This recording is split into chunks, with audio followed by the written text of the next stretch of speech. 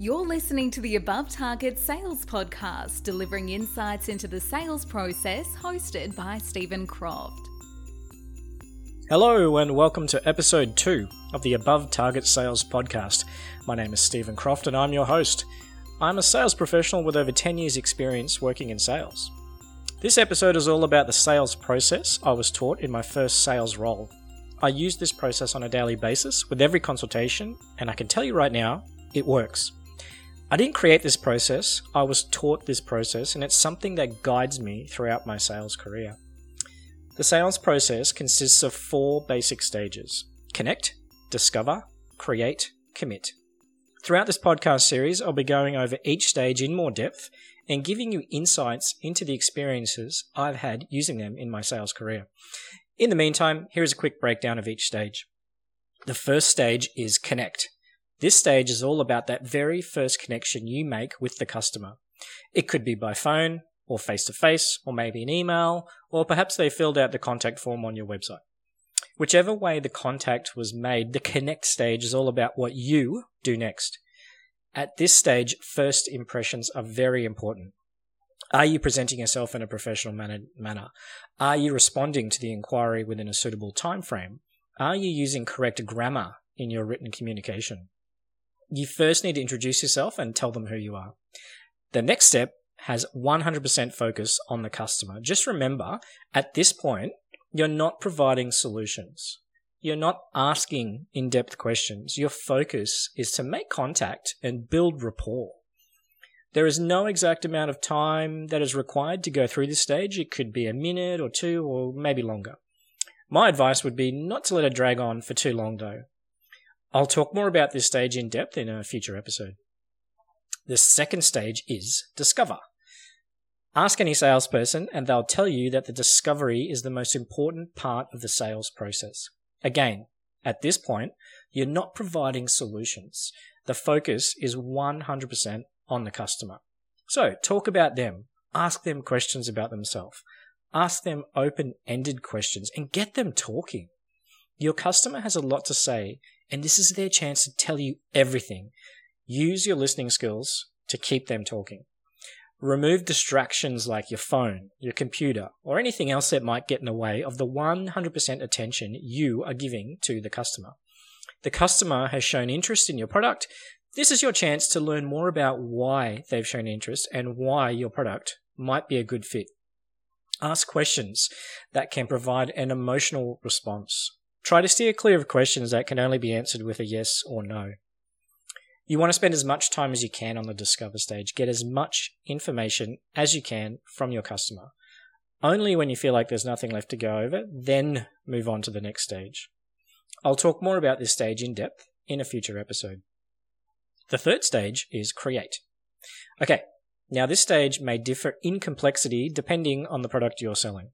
Basically, what you're doing here is giving a demonstration of your product or how it would be beneficial for your customer.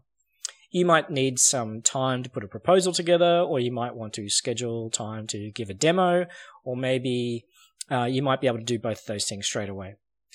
If you've gone through the discover stage thoroughly and correctly, you should have everything you need to execute the create stage appropriately. So, now you can provide a solution. Relate your solution back to the things they said during the discover stage. Discuss features and benefits.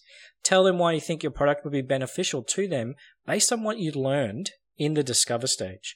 Keep the customer involved. Get their feedback as you go through each step of your proposal. During the stage, you are doing most of the talking. Unlike the first 2 stages, in which the customer is essentially doing most of the talking. I'll talk more about this stage in depth in a future episode. Okay, the 4th stage is commit. You've given your proposal, you've presented your solution to them, you've offered your product and shown them why they would be a good fit and why they need it. Next step, ask for the sale. It's as simple as that.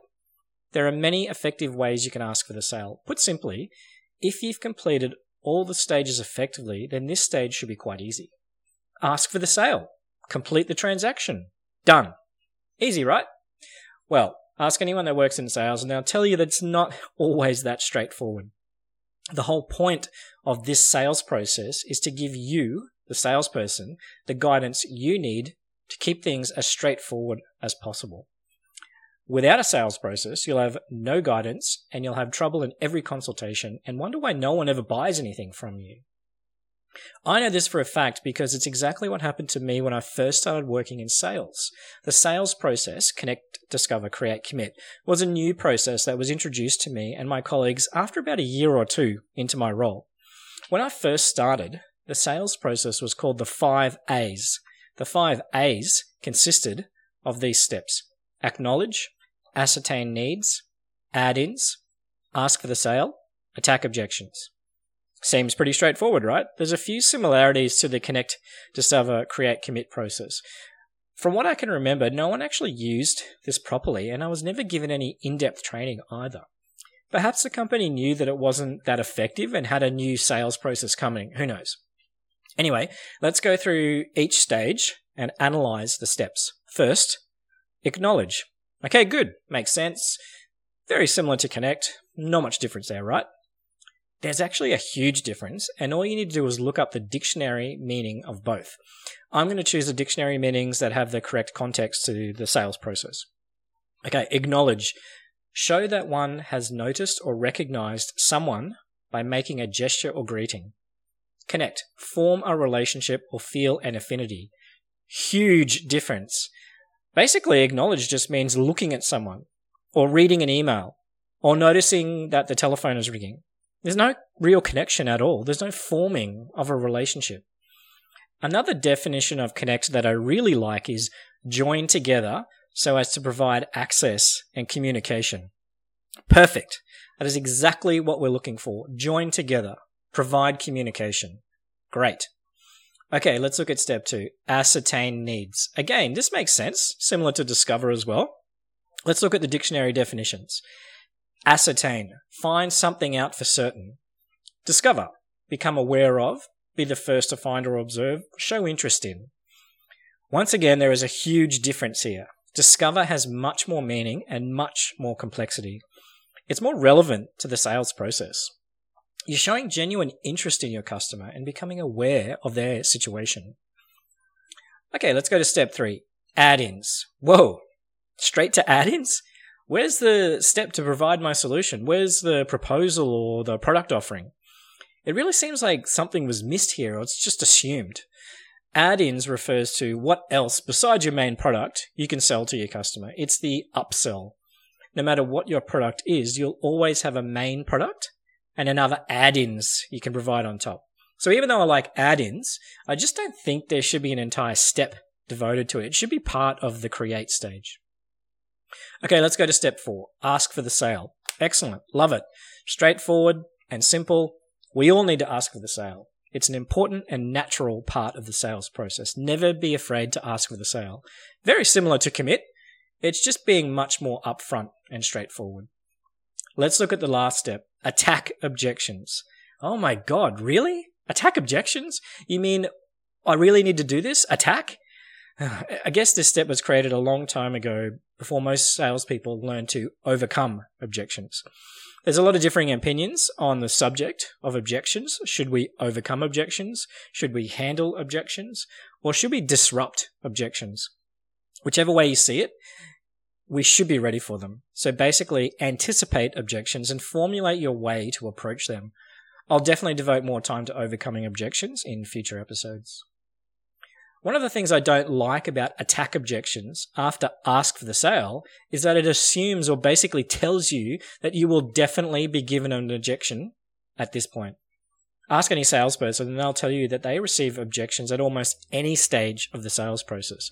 You don't always receive an objection after asking for the sale. So to actually include this stage, it just doesn't seem right. Anyway, it's safe to say that the 5 A's didn't work, and it was replaced with a much more sophisticated process. Also, have a look at Connect, Discover, Create, Commit. There is no stage about attacking objections. In fact, if you've completed each stage successfully, you've probably addressed any potential objections and have already overcome them. So, There you go. That's my introduction for you into the sales process. I'm definitely going to be devoting more time to each step of this process in future episodes, so I hope you stick with me on this journey. Thanks for listening, and I'll catch you on the next episode.